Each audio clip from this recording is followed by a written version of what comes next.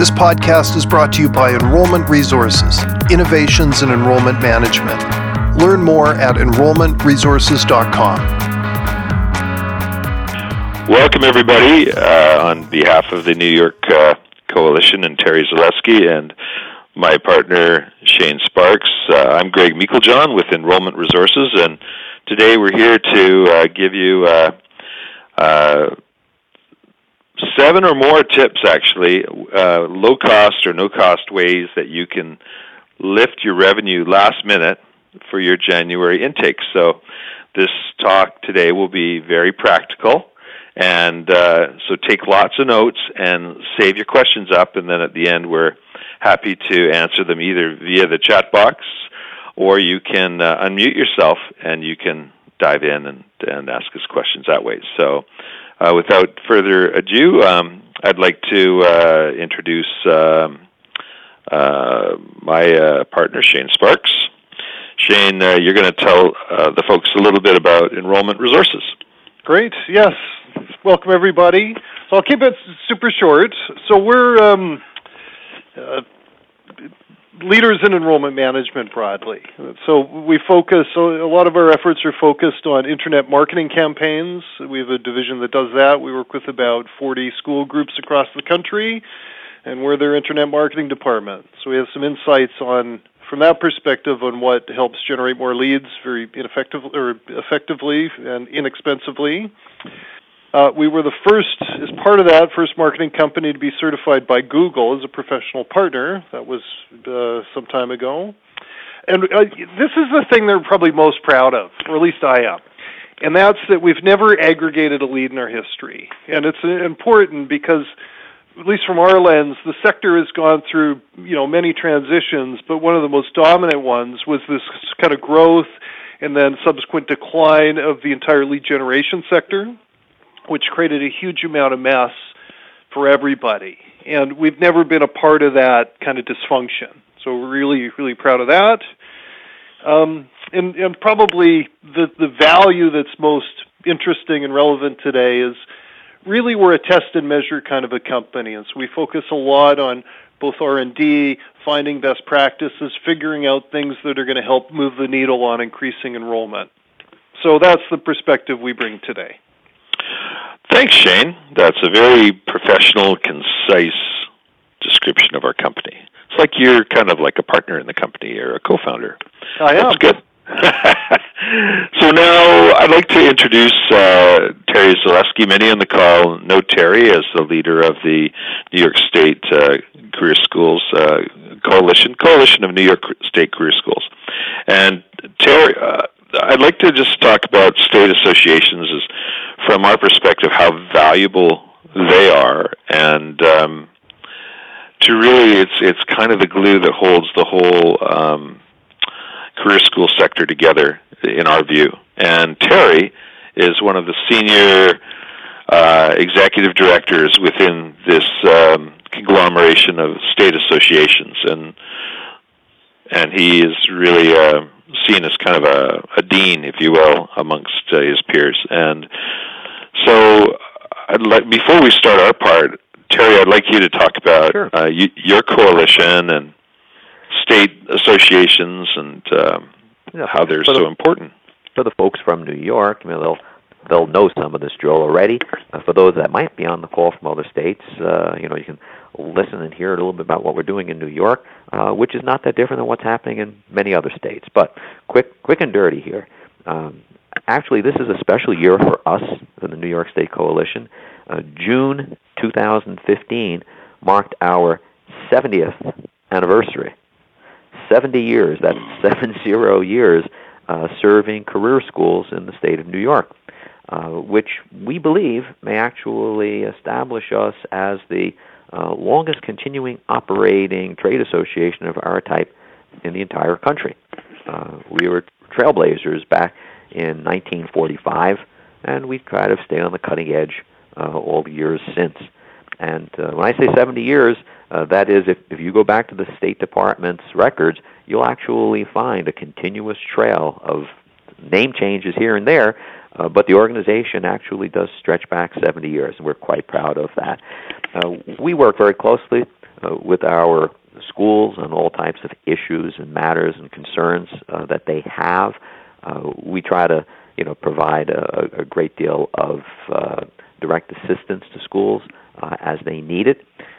Right now, in terms of some of the projects we've been working on, we work with our state education department for what will be a more participatory process in developing what the state characterizes as their policy guidelines. These are ways of the states doing business and having our schools do business that are not do not rise to the level of state regulations, but they have the power of law in many ways. And so we're working right now on developing with our deputy commissioner a new way for us to have greater input into the process of developing those guidelines, and we're excited about that. At the federal level, we don't just work at the state level, but we also are very active at the federal level. We've been working on behalf of our Title IV schools in dealing with restoration of ability to benefit at that level, and certainly, we've been very active with gainful employment issues, and trying to see what we can do about reducing the impact of that, rolling that back, trying to get that maybe incorporated as part of the Higher Education Act reauthorization process instead of where it is right now, which is really problematic. And finally, in terms of our association and other associations, we're like the union for the schools. We are the schools' collective voice in the legislature, in the state capitol, and in Washington. We're also the voice for the schools in the state education department and at the state and federal level, dealing with the regulatory agencies. And we're not alone in this, as you guys mentioned just before. We are sort of like the glue that's out there in many states throughout the country. There are counterpart organizations, and I have a lot of good colleagues that I've worked with for many, many years in so many states. But just California, Virginia, Florida, Texas, Pennsylvania, Ohio immediately come to mind. Done a lot of work with those folks, a lot of good associations throughout the country. And, all of us, work very hard for our schools, trying to provide immediate responses on issues that come up, answering their questions faster and better than the state might be able to, and getting answers to schools' questions on no-names basis. So, we do a lot. And that's the quick and dirty on us. So the membership, Shane, must be hundreds of thousands of dollars to get so much value, wouldn't you think? Yeah, I would think. This is a hugely valuable service. It is indeed that, and if anybody looks at membership prices for the New York State Association, going to our website, cnyscs.com, it's the best bargain around, I guess, because our rates haven't changed in over 20 years. How about that? Wow. Okay. Yeah. Well, there we go. We're pretty So if you're not a member, you're crazy, and you should be a member. Join a state association. Immediately. Yeah, and other state associations likewise. If you're not a member, your state association should get involved. Okay, folks, you've got the word now. Let's go and, Terry, let's go make these guys some money right away here. Most important. Let's do it. All right. So, Shane, what we have for folks are these tips that are low-cost, no-cost tips that folks can adopt, and they should see a lift, like right away, in terms of the number of students that they're getting. And so a lot of people have a January intake, so this is timely. Mm-hmm. So tip number one is to take the voicemail system away for the reps. So I guess what that means is a lot of schools, what they'll do is the receptionist or the call center will take the information and then they'll send it to voicemail or take a message. And but what we're saying is that's a bad idea, hey? Yeah, well, there's two problems here. There's two common scenarios. One of them is that the person's come in and they try to transfer the rep's not there, and they hang up. But the other major problem too is just voicemail in general. Like, voicemail is the enemy of conversion. It's the enemy of revenue. I did a quick tally. So in our campaigns we run, we use call tracking numbers, and every call that comes in gets listened to and audited by our auditing team. and they track whether someone got voicemail, and they track whether they left a message or didn't leave a message.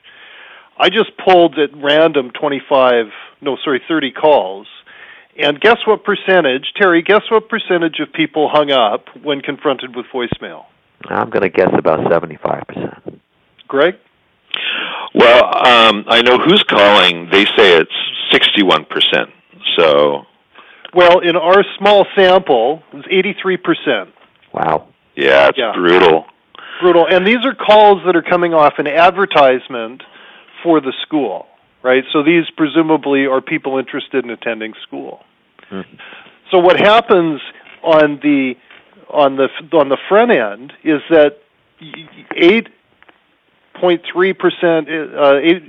8 out of 10 people are going to hang up. And if you think about what it costs somebody to generate that call, usually the cost of generating a call is well over $100. So you can visualize your staff burning $100 bills in front of you. That's one way to visualize this problem. Or else you could visualize taking a really good bowl of soup that you put all kinds of effort into and expensive ingredients, and taking that soup and flushing it down the toilet. That'd be another way. That's actually the more optimistic way to look at this, though. It's actually much worse. Because most phone calls convert higher than like an internet lead because you're talking to them, right? And having somebody phone you is one of the indicators of a quality lead, and thus the conversion rate's higher. Most schools convert inbound telephone calls above 10%. So you could argue pretty easily that of these 8 calls that hung up, one of them probably would have enrolled. Now, what's interesting here is that of the ones that do leave a message for an admissions rep, either directly or either through a receptionist, and they make it to the voicemail of the rep, then the rep phones back, and inevitably they're not around. Folks have heard the term voicemail jail or voicemail tag. The connection rate is really low. So even if it does make it through, it's not going to help. And so we've done calculations, and it's like it just can conceivably add 2, 3, 4 students a month per rep. Mm-hmm. My gosh. Well, it is. And so you either lose them on the front, or you lose them where you've got, it's kind of like you have the fishes in the boat and then hops out of the boat. And so awful. We don't want any fish hopping out of our boat. No way. Terrible. Awful. So the solution is super easy. Empower your receptionists to book appointments for your reps. Give them the calendar. Yeah. Give them the calendar. So if a prospect calls in, typically they get the reception, I'll push you through to admissions, boof, it gets sent off, may or may not actually get a real person. Why not just have your admissions or your reception team find out if a rep's available, and if they're not, say, hey, why don't I schedule a time for you to come in and meet with the admissions rep?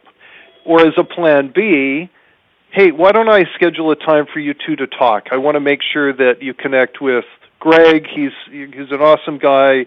He's going to be able to give you a bunch of information that will help you as you try to make your decision around whether school's right for you. What's a good time for you to talk? And schedule that as an actual meeting, not let it vaporize into the voicemail ether. Soup flushed down the toilet. Okay, tip number 2. We find that admissions reps will spend a lot of time just wasting their day away. And so really the regulatory noose is tightening around incentivization of reps. But what you can do is you can instruct reps to spend the day focusing on high-value activities. So this is a very simple little system. Each rep, their goal is to do 80 points in a day, or 60 points, or whatever you set. Let's say it's 60 points. And a rep gets 20 points for a meeting or a meaningful conversation on the phone. They get 7 points for setting up a meeting, and they get 1 point for sending an email or leaving a phone message to advance things along. All the other busy work they do, they get no points. So if somebody has 3 meetings in a day, they've nailed their 60 points. And then if they have time to make some more phone calls, they can bank the points for the next day. If a rep has no meetings in a day, then they have to use those other 2 tactics of reaching out and talking to people to book appointments to go and build their 60 points. It's a self-imposed productivity system. It takes a lot of pressure off of the DOAs and the owners of schools, and it allows the reps to have some fun and to self-assess as to how productive they are in a day. Terry, what do you think of that idea? Oh, interesting. I mean, it certainly gets the reps more involved, rather than just sort of spinning from one thing to the next. They're focusing on, okay, maybe I'm having an effect with this. Maybe I'm doing something that's constructive here. Sounds like a good suggestion. Good, folks. If you get your reps on this right away, your revenue will increase within a month. And this is just their own self-assessment, basically. This is just their own, motivate. It's also like a motivating tool for them to keep track of. It's a tool to keep them focused, right, Shane? Well, that's it. Can I share a quick story on this? Yeah, fire away. So just yesterday, I was speaking with a client and his director of admissions, who's pretty new in the role, and we were talking about breaking down big goals into smaller goals into activities. So the example was, hey, we need to enroll 10 people by whatever, a month from now. We're 4 weeks out from a start. We're short 10 on our budget. And that really the manager's job is to help a admissions person break down big scary things into manageable things they can control. So we said, okay, if we need 10 students, then we're going to need at least probably 20 to 25 appointments, right, in order to get those 10 students. In order to get those 20 to 25 appointments, we're going to need to make, 200 phone calls, 200 or 400 phone calls, right? And because we're not going to connect with a certain amount. The rep then can say, well, I've got to make 400 phone calls. I got 30 days to do it. I break that down, or 22 working days. I can break that down into a granular, specific daily goal. What all sales analysis or admissions analysis always shows is that activity begets results. And people get derailed on that because they get hung up on bigger goals that they really they only have influence over, and it creates paralysis. So this point system is a system designed just to get people focused on daily activity. Yeah. That when you stack them up, get to the overall objective. The more you stay focused, the more you do, the more you'll get. Yeah. In hockey terms, when somebody staples you on the boards, good hockey players keep their feet moving, and then they move their way through a check. Another obscure analogy from Greg. Tip 3, Shane. We are friends with Velocify Lead Management System, and they came out with some seminal research around the best chances of connecting with prospective students when you have to reach out. Yeah, it was fascinating. And there were two, I remember when we delivered this research with them, and there were two really standout insights from this. The first, so to set this up, they have literally millions of leads in their system aggregated amongst many clients, and so they're able to pull very large samples of data and do analysis on different aspects of admissions. And so they looked at time of day, the contact rates based on time of day. And what they found was that as you progressed into the evening, contact rates continued to go up.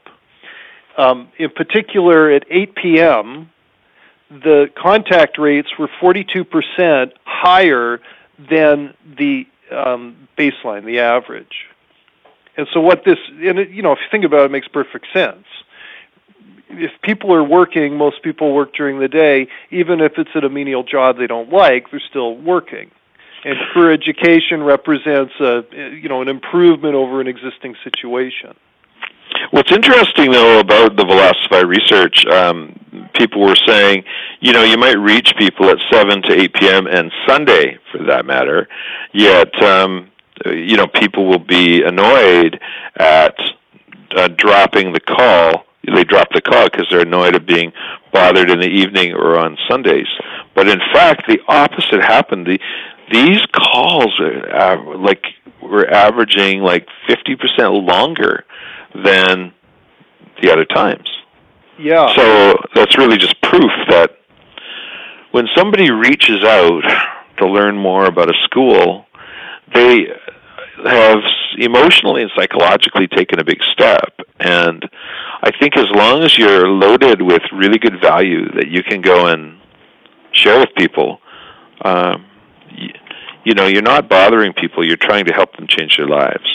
So what you're suggesting is that for folks that have callbacks, these would be potentially prime times to call back if they don't have a scheduled time? Yes. Yeah. We have a thing we're going to give away today. It's called a Stale Lead Survey, where we get the school to, we send out an email to their so-called Stale Lead database. And, hey, what could we have done better? Hey, are you still interested in going to school? And it's amazing the number of people that say, yeah, please call me. We're going to give one of those away at the end of our talk. Okay, tip 4. Yeah, can I speak on Sundays just for 1 sec? Yeah. So the research on Sundays was really compelling as well, because almost nobody does calling on Sundays.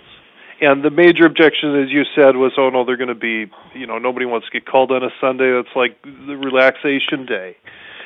But as Greg, as you mentioned, what they found is the contact rate was the highest by far of any day of the week. And the length of the calls was more than double, meaning they were having more meaningful conversations. And we took it to mean, or we took it to the cause of that to be people are more relaxed. So they're more receptive to these kind of conversations. You get somebody who's a parent and you phone them at 6 and they're trying to get dinner on the table and homework done and, logistics of life settled, they're not going to have time to talk to you. You get somebody when they're in a quieter, more reflective moment in their life, they're more able to have a real meaningful conversation with you about major life changes. Good insight. Yeah. 7 to 8 and weekends. Yeah. Particularly Sunday. Okay, tip 4. Use a reload question. So here's how this works, you guys. You have somebody on the phone. Say every 10 people that you talk to on the phone as an admissions rep, 6 to 8 will say, agree to come in for a tour, and 2 to 4 will say, no, just send me the information. And so what happens is you say, okay, and you send the information, and it turns into a black hole, and then back to the telephone tag that we spoke of in tip 1 happens, and you lose them. So here's how a reload question works, and just write this down. It's very simple, and if you do this, each rep will add 1 more student a month forever. And this is what you do. You do this. Hi, I'd love to send you some information. People always have questions, always. And, we both hate phone tag. Can I just rebook you into a meeting for 15 minutes or so a couple days out? And if you have no questions, it'll be like a 30-second conversation. So now I've just come out of that role play, you guys. That is what the scripting you use for a reload question. And here's the byproduct is you get a second shot at those guys. The people asking for the information tend to come out on the quadrant as more analytical. They're more reticent. They're slow. They accumulate information slowly. I'm one of those guys. I drive Shane nuts sometimes because I plod and I'm just accumulating information. And impatient reps will just say fine, and they blow those people off. But they're excellent candidates for students. They just need a little more repetition. So That's a reload question. That's how you deal with analytical people. Well, and I think there's another, this would also fall under the category of importing a best practice from a different sector. Mm-hmm. Here's how. In business-to-business selling, telephone meetings are regularly scheduled, right? You don't, it's not always I'm coming in to see you. It's often, can we schedule a call to talk? In career education, for some reason, phone calls are almost never scheduled. It's always impromptu, and the goal is always to get them in the door. Whereas, as Greg mentioned, that works for a small portion of the population who's maybe really ready to buy, is a more expressive, outgoing kind of person. But if you get a more deliberate, analytical, or amiable, it's called, personality, that they need more nurturing before they're ready, they need more information, they need to control the pace a bit more. Scheduling phone calls kind of honors their way, and it's a tactic that is widely used in most sales environments. There's no reason admissions teams can't use the same principle. Good insight. Well said. Now, speaking of importing from other industries, if you guys go and use this tactic, again, you'll lift your revenues like right away. So your admissions reps, your career services people, what have you, they leave phone messages all the time. You know, there's some schools the reps are leaving 30 messages a day. There's others that are more of a phone mill. They're leaving 70, 80 messages a day. Point being is it's a lot. And so what Shane and I talk about is, what if we take that phone message and we reframe that, and we reframe that phone message as a radio ad.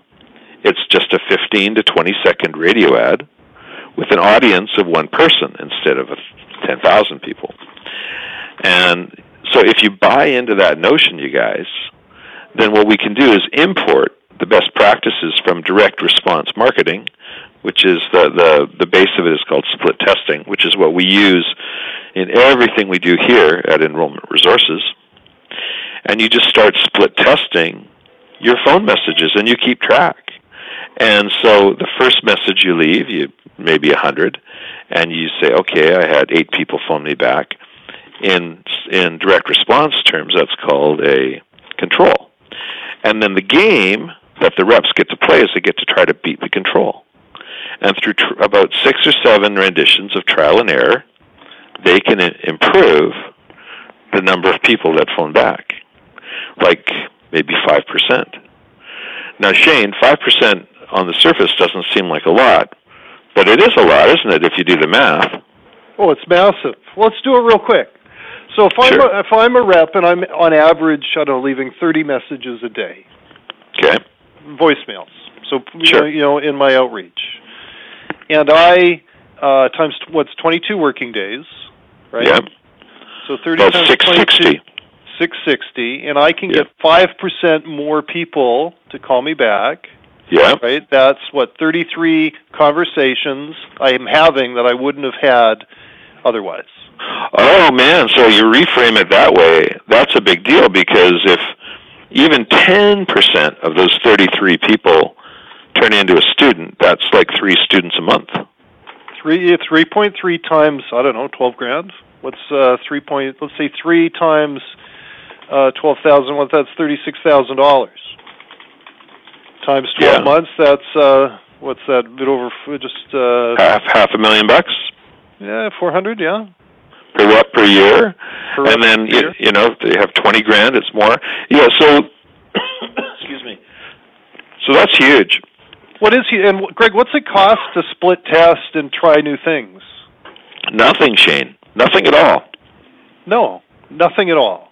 It just all it requires people to do is to keep track of how many people call back, and even on an old-fashioned piece of paper, and then just play that game. And it has the added benefit of, it not only has the admissions rep doing their good work, but it has the admissions rep becoming a laboratory for performance, and it gives them a sense of self-control and a sense of controlling their destiny, which then creates motivation and staying power for the rep. Mm-hmm. Helps with their emotional health, right? Well, it does. I hadn't thought about it that way. I think the thing that the psychology that's underneath this is that we as human beings are habitual, right? Our neural pathways, when we do something once, we create a little neural pathway, which is like a little trickle in the ground. It's a tiny little rivulet that starts to create a path, and it doesn't take very much repetition to get into a habitual or a pattern of behavior. And leaving a voicemail is a good example because it's a routine kind of a thing. So hey, it's Shane from ABC School. Well, boy, I'm hoping to talk to you. Give me a call back, or whatever it is. I'm pretty much going to say the same thing over and over and over again once I establish that neural pathway, if I'm not challenged to change it. And that's why you get stagnation, because we're wired to be habitual, and if the habit isn't challenged, we're never going to change. We're always going to do it the exact same way, and we're always going to get the same level of performance we've always gotten. So we want to really flush that stagnant water down the toilet, right? Well, that's exactly it. And really, I view, personally, management's role as challenging everything. It's trying to fight that habitual stagnation everywhere you can, because that's where the innovation lies. Exactly. It's like taking those little rocks on the beach and looking for the little sand crabs. Tip 6. Terry, we're going to talk about embracing the 7 magic minutes. Okay. And you're wondering, what the heck is that? Okay. We'll find out. I'm going to explain the 7 magic minutes, and I'm guessing that Shane might weigh in here. So we had a sales trainer who was saying you have to, once you get someone on the phone, you have to move them into that meeting as quickly as possible. And we called BS on it and said, no, you can't do that. You need to use the 7 magic minutes. And the sales trainer was looking at Shane and I like we were growing horns or something, and so we had to explain. And that was what we did. Is we ran some original research where, in our mystery shopping, one of the questions we ask is, would you be willing? Are you asked to come in for a tour? And did you say yes? And then we also track the length of the call. Anywhere from 1 to 15 minutes kind of thing.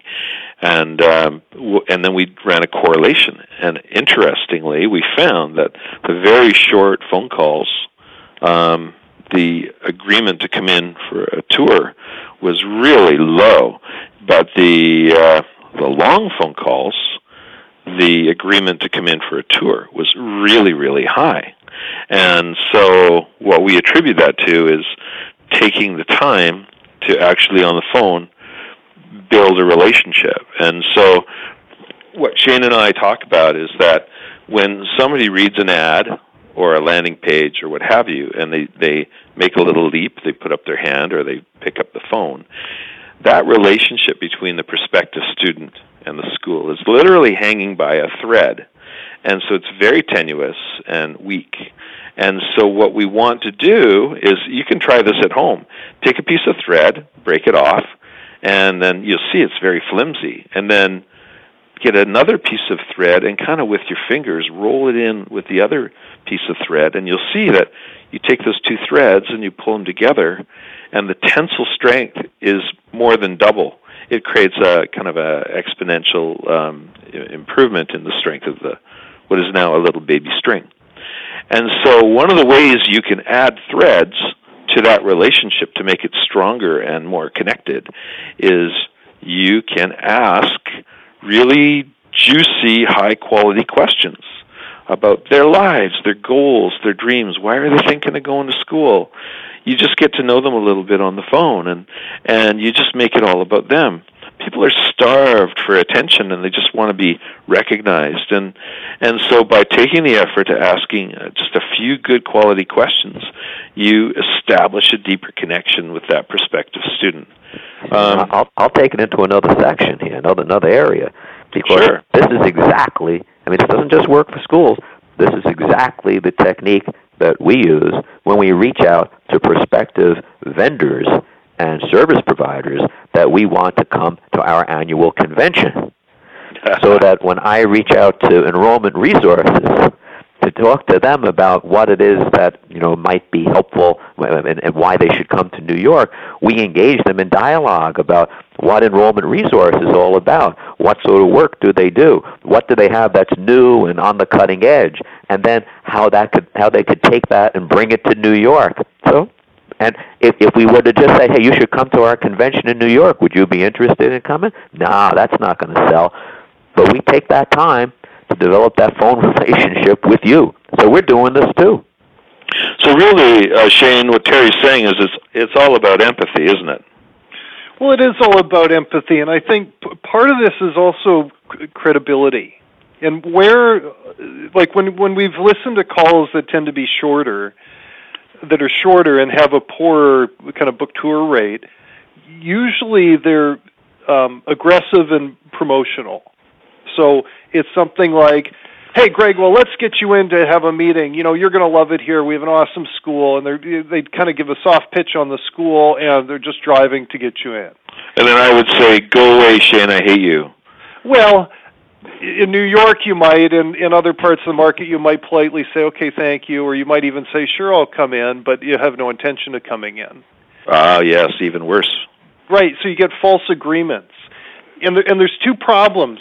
One is when you're transactional in nature, you create a transactional kind of relationship, which has almost no value, right?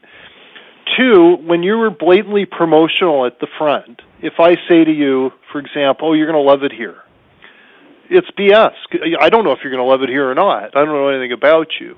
So I'm just promoting, which immediately hurts my credibility as an admissions person because I'm not a trusted advisor to you. I'm just someone trying to sell you something.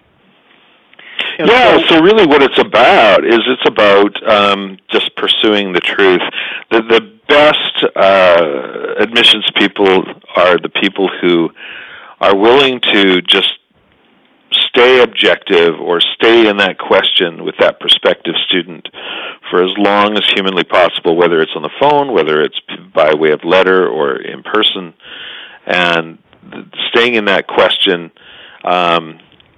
it has it's counterintuitive, but oddly enough, it leads to fantastic conversion rates because, for one thing, the admissions rep, they get reframed from being a vendor, as Terry alluded to being a trusted advisor.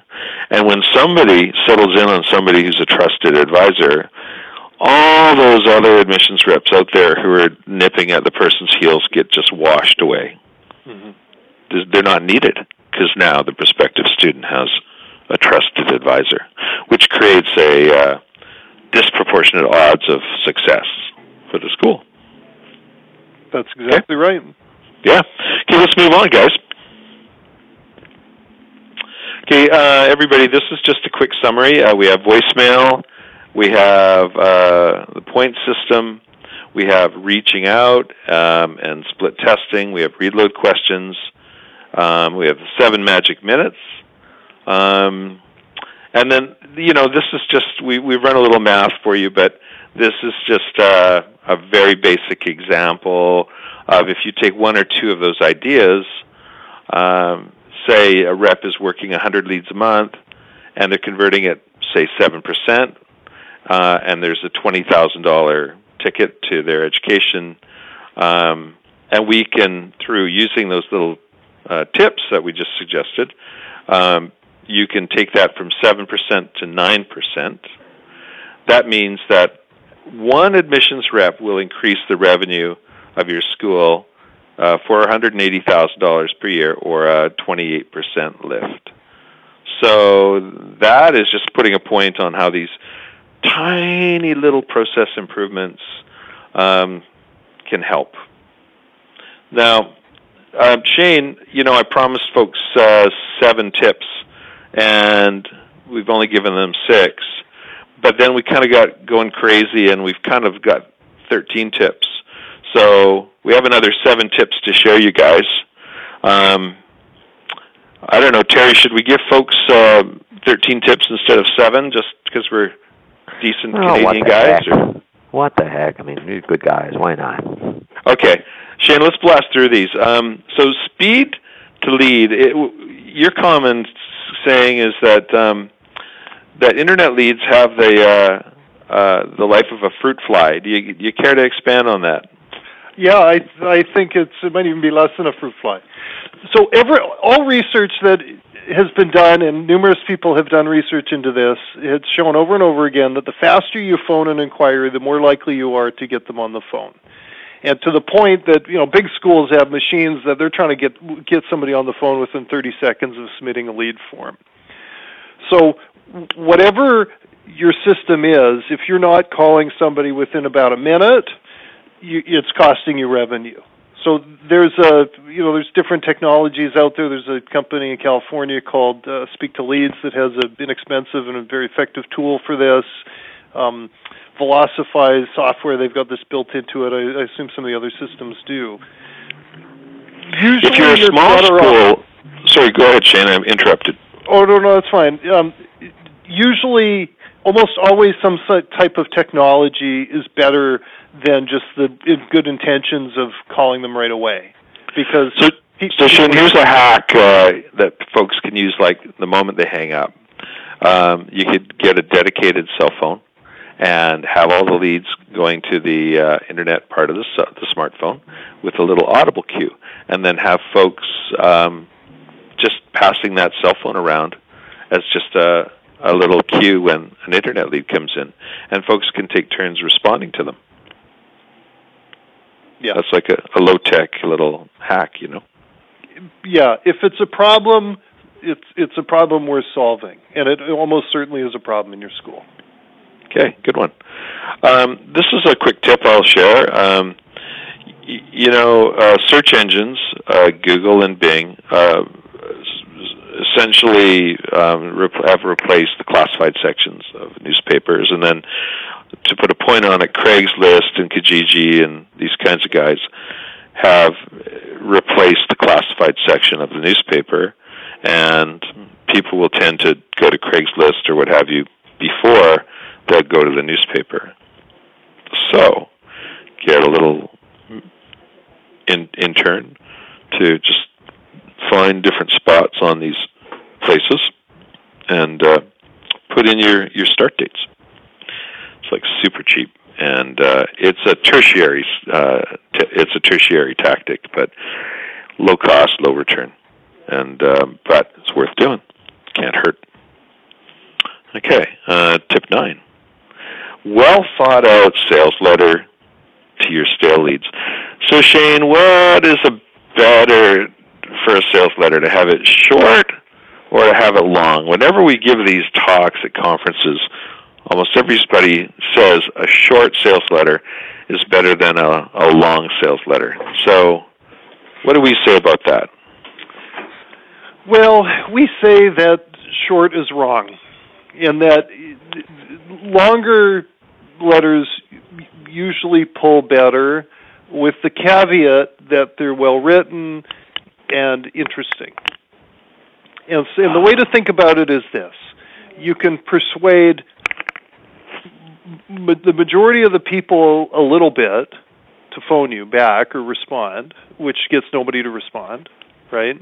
So I persuade you a tiny little bit through, hey, we've got a start date coming up, enroll now, which no one's going to respond to.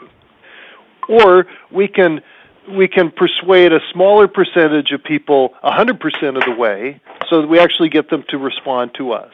And how we do that is through a compelling letter that speaks to their pain, speaks to the benefit of taking action, invites them to take an action that's reasonable.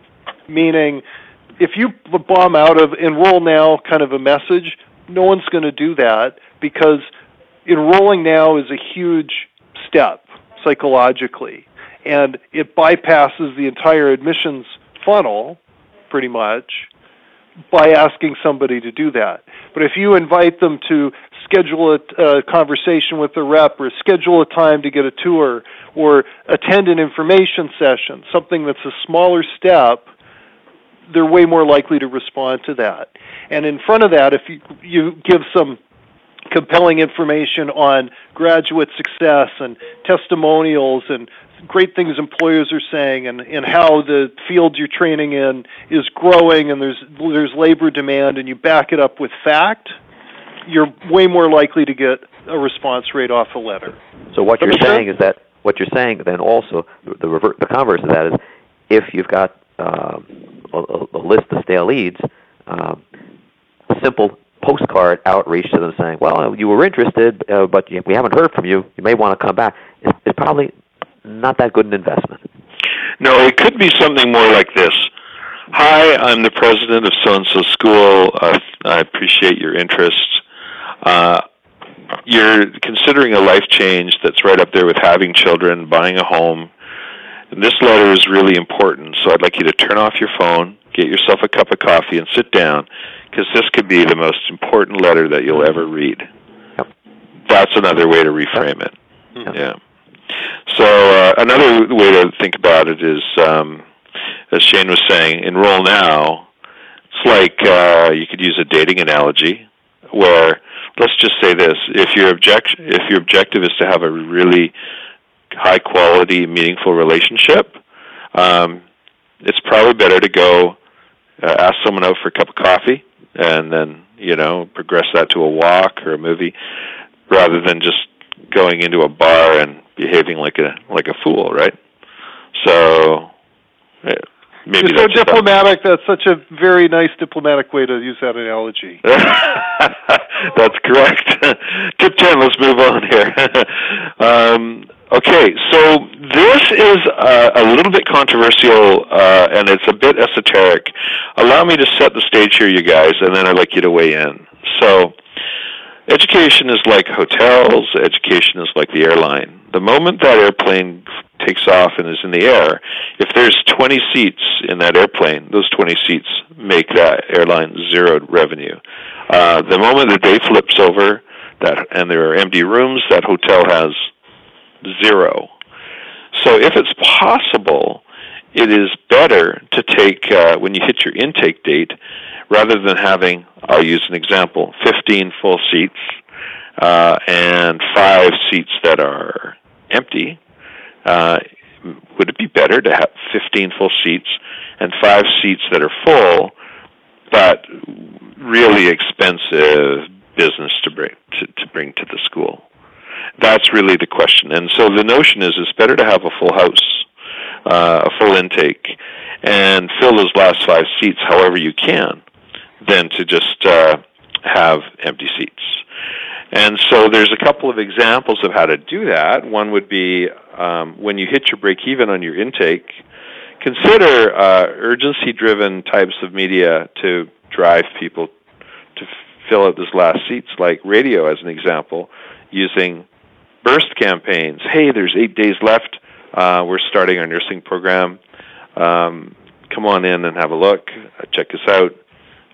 Some version of that kind of an ad. And so those ads, those leads could be like $350, $400 a lead. They're really expensive, and it could be $3,000, $4,000 to go and bring in a student and just destroy your budgets for marketing. But Shane, that still is valuable. Oh, it's hugely valuable. Can I give another example? Yeah. Well, because that's where the profit is. The profit's not in, breaking even's breaking even. The profit is in the last, whatever it is, 20, 30, 40% of the start. Mm-hmm. Another example in that analogy is what we characterize as creative financing. So a portion of your prospects who want to do it can't get packaged for whatever reason, right? They have passed a loan. There's some they're disqualified from financial aid, something. So why not self-finance some of those last few seats, knowing that only a portion of that debt will get paid back, right? Shane, that's insane, Shane. That's crazy. Hear me out. Okay.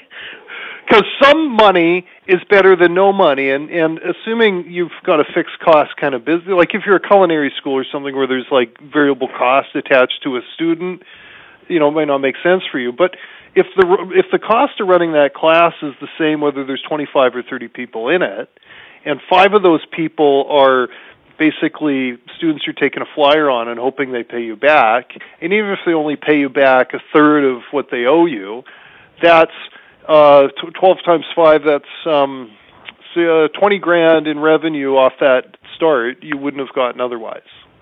So what you're saying is if people are applying and they can't get packaged for student funding because their Beacon score or their family is too wealthy but not wealthy enough to self-finance, or they fall in those gaps, then what you say is look, hold on, and once we hit our break-even point on our intake, then I'll invite you in. And then what you're saying is if they have a 5-year payments plan or something like that, and you have someone like TFC managing the receivable for you, and they halfway through they cut out and they stop paying.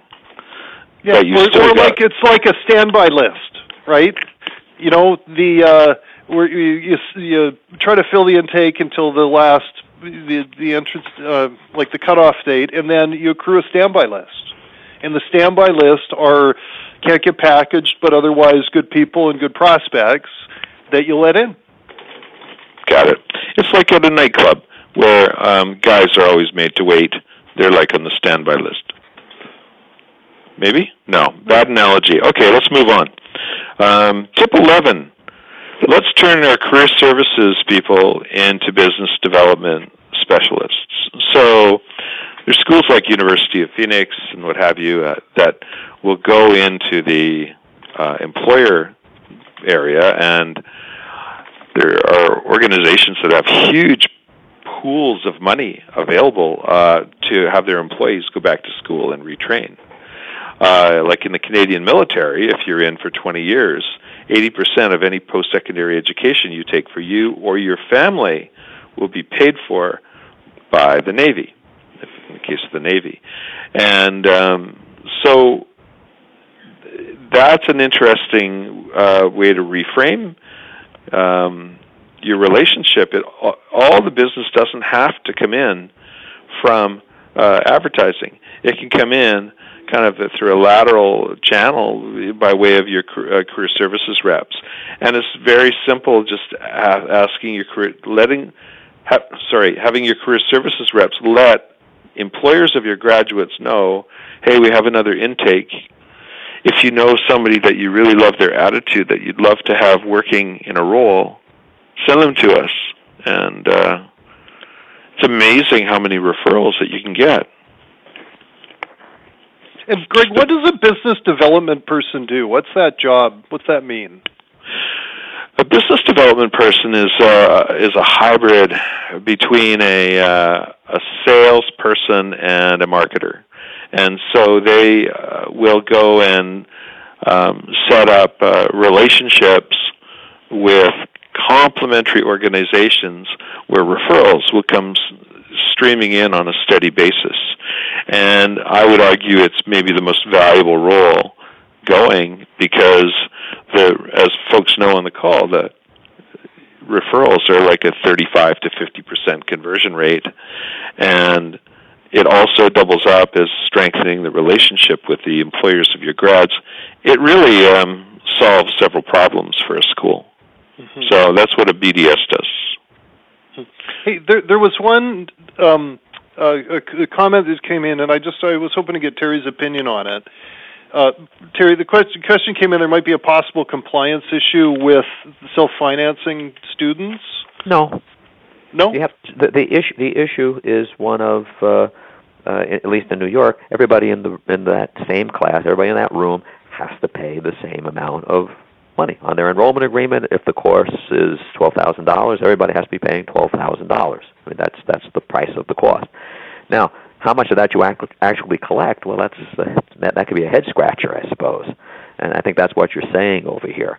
Yeah. It's not that the person is going to be paying less or that you're giving them a break. is that you expect them to pay the full amount. You expect them to graduate and pay the entire amount. Whether they do or they don't, it's hard to say. They might have a TFC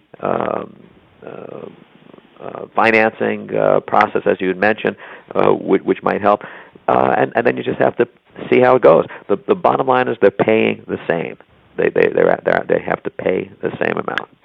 Great. Okay. Good. That's good. You're not looking for last minute discounting for the people to come in and fill the class. That's not what you were suggesting. No, not at all. I know that's that. Correct. I hear that. No. Awesome. Good. Okay, tip 12. We're almost done, folks. Hang in there. You heat up the marketing, and you love your accepted applications. So we run research on people who have accepted applications but drop, what we call pre-start cancels. And what we found is that around 20% of the pre-start cancels get pulled away at the last minute by a competitive school. And so what often happens with schools is they have an accepted application and they go, okay, I'm banking on that person starting. But when a competitive school catches wind of that, they go, oh, there's a motivated student who's been qualified financially, and they're ready to start. And then what the good competitive schools will do is they'll turn the heat up, and they will try to bring that student over to their school at the last minute. In the meantime, you're none the wiser, and boom, they don't show up for school. And it's like, what the heck? And so a little marketing campaign that runs from when the application is accepted to when that student starts school is a really good thing to do. Well, and that's also defense against buyer's remorse, right? Or really negative self-talk and anxiety winning. Yeah, exactly. And then the extension of that, Shane, is segues to tip 13, and that is to run what we call an emotional health check with new students 1 week once they've started school. And what happens there is most of the drops, Terry, they happen within the first month of a program, right? And yep. And often people will bail out due to an irrational reason, or they're scared, or they can't do this, and they just need some loving and some nurturing to go or help. There's a little problem that's derailed everything, and just some nurturing and some support will help settle those jangled nerves, get them grounded, and then we'll take that person who bails and forever is working at McDonald's or what have you. No disrespect to McDonald's, but it's like these little tiny decisions we make in our life. That's an important decision where somebody's life can go sideways. So, and the emotional health check could be what? What would be an example of that? How to execute on that? Well, we have this software actually called Canary in a Coal Mine, and it's basically a fun little survey that folks do, and the teachers, the faculty deliver it in the first week of school, and it just basically allows somebody to anonymously state that they're having troubles or they want to talk to somebody. It's just a way to engage and draw people out. So I would say a little survey they could do would be the best way to go. It's a very simple kind of thing to do. So the Canary in a Coal Mine, for those that don't understand their Welsh history, is the Welsh coal miners in the 1800s were dropping from methane poisoning, and what they determined is that canaries were much more sensitive to methane poison than humans. So they would, the miners would bring the canaries in their little cages down with them into the mine, and if they saw a canary keel over, boom, they would all take off out of the mine, save their lives. So that's a bit of a twisted analogy, perhaps, but that's a great one. Yeah, and an interesting fact. So, if nothing more, you can leave this talk with an interesting fact to share with your family over the holidays. Yeah, get some eye rolls at the dinner table there. So we've got in this part of our little process, speed to lead, posting stuff on Craigslist and other online classified sections. Letters to stale leads should be compelling and rich and thick and juicy and long. You want to break out your break-even point for your intake and then your profit intake, and you market to those differently. You turn your career service people into business development people looking for referrals. You really nurture your accepted apps right to start and love them and nurture them. And at the beginning, you really want to have a systemized emotional health check for when students start. So now, that should improve the conversion rates a couple percent per rep, another $480,000 per annum. So that's $960,000 per year per rep. And if you take some of these little tips, you guys, and put them to work. Now, Terry, we're going to give away a free stale lead survey. So, folks, here's what I'd like you to do. If you're interested in jumping in for this free survey, you just text your name and school to the following phone number, 250-588-6931. 250-588-6931. And the first person that sends in will give you a free stale lead survey. Now, Terry, before we go to questions, if we have any questions, do you have any final words? I think we've got some good suggestions out here, which can help folks with the process of bringing in a few more students and also retaining those students that are there. And I think the item to the end was particularly significant about keeping track of the emotional health of the new students that you've come in the door. Because if you're able to keep somebody there, that's money in the bank too. Very important. Often. Yeah, it's we don't want to lose track of that. Addition by subtraction. Yeah. Yeah. So, hey, Terry, I've got a question as well. Well done. At the beginning of the talk, you made it clear, hey, we had to deliver. We got New Yorkers on the call, and they're impatient, show me the money kind of folks. Was this valuable? Did this help? Well, I'll tell you on January 30th. How's that for an answer? That's a good New York answer. Actually, yes. No, I'm being facetious. Certainly, the suggestions are to me seem spot on, valuable, and are really good, valuable suggestions for folks to consider. And I would be curious though to hear if anybody really tries to put some of these into effect, if they might have some impact on a little start here and there in January. Hey, that'd be great feedback. So, gentlemen, we have some questions from our audience. I'm going to just share them out here. This is a question for Terry, I think. Don't most states have dialing restrictions preventing us from calling past 8 p.m.? And he's speaking about new leads. I don't pretend to be an expert in that area. Education law as opposed to consumer phone-ins on things like that. They've made the initiative. This is not cold calling. Keep in mind, right? This is not cold calling. This is following up on somebody's outreach to you. Right? That's correct. An initial lead. Someone has expressed some interest. Now you're following up. So they've opened the door to your responding. So, some of the issues that might be out there with cold calling, that doesn't exist. But, in terms of the time, I think it's a matter of, being reasonable on this. Yeah, the Velocify research, Shane, what was that again, 7 to 8 p.m. or? They went all the way up to 11 p.m. Our view was that probably 8's a good cutoff. Yeah. But it continued from basically 5 p.m. on. The contact rate increased every hour through the evening. So whether it's 8 p.m. or 9 p.m., I think the caller may have adjusted this to 9 p.m. I wouldn't want to get a call at 10 p.m. from a school. I'd be fine with a call at 8 p.m. Yeah. It's like, let's be reasonable. And by extension, another person asked about Sundays.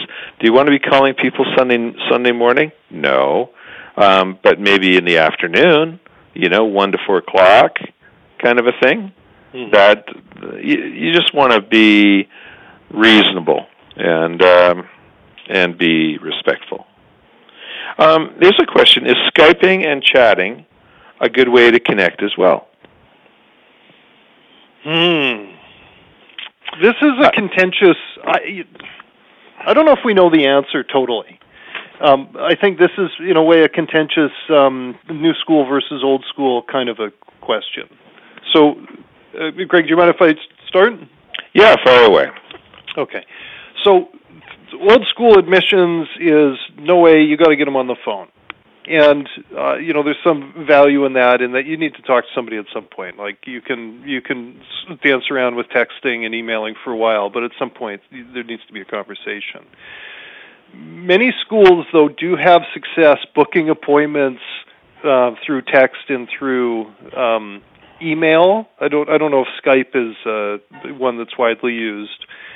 And those appointments are showing. I think they show at a slightly lower rate. There's some attrition at the people actually showing up on campus. But if you're marketing to millennials, young people in particular, they live on their phone, and they're typically much more reticent to talk on the phone, especially to a stranger. So here's one place where you can use text very effectively. So appointment's been set. And 1 to 2 hours prior to the meeting, you have a text sent out saying, hey, look forward to our meeting at 1:30. Coffee's on, got some cookies waiting for you. We'll have some fun. See you then. Something like that. And what will happen is, hey, see you then, text back, or okay, or, oh, I totally forgot, and then you have a rebooking opportunity. And so what we've learned through texting is that's a tactic that you can really use consistently to improve your show rate. So TextAim, there's a woman named Jerry Proseshka who runs TextAim, and she would be worth reaching out to. She could help out. There's another question, and I'd like to answer this or start. What are some voicemail messages that you found to be effective when you've done your split testing? And the answer is, I don't know. And it really harkens back to a bigger question, and that is, if there are any marketing companies or sales gurus that have some fixed big idea that you're to follow, then Shane and I would encourage you to run away as fast as you can from those people, because they will just mess things up for you. So Shane and I are not purveyors of the big idea. We are not the coming down from the mount with the big thing here. But what we are adept at is testing. So here's an example. There's a guy with Travis College named Jim Jameson, and he was split testing with people who had missed meetings. And there were 35 people on the call. It was like a group thing. We were doing testing, all different schools. It was like a workshop. And he said, well, here's what I've landed on for people that have missed blown meetings. And it was something like this.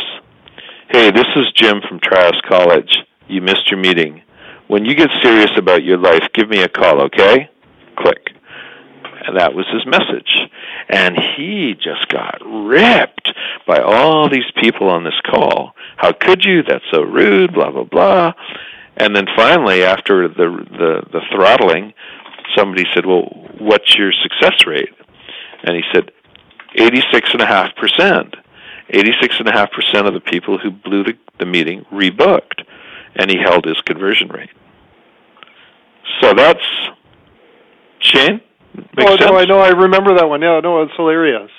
Now, part of it, as I recall from Jim, was he was a pretty assertive, alpha male kind of guy, right?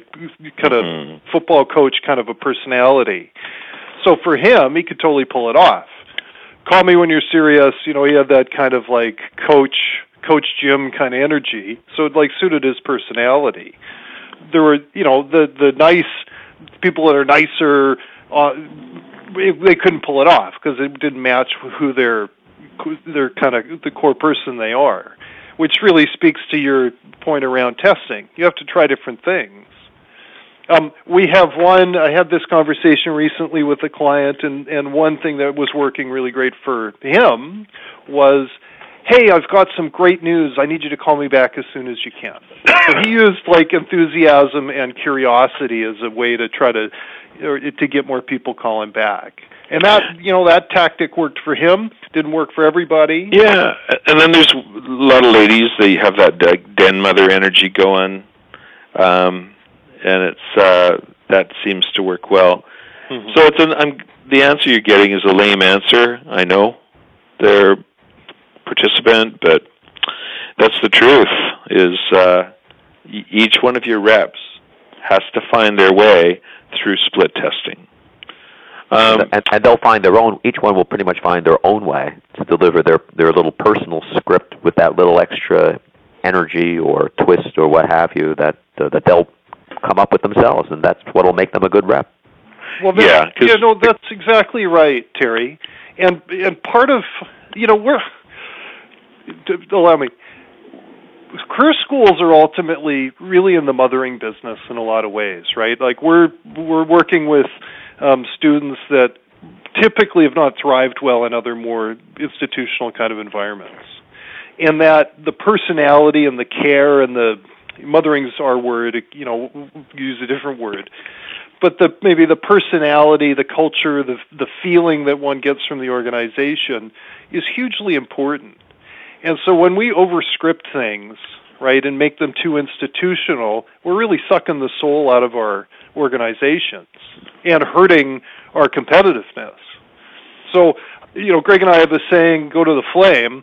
I'd encourage everybody on the call, go to the flame. Go to the thing that makes you wonderful and unique and special. Don't try to hide it. Embrace it and make it more pronounced.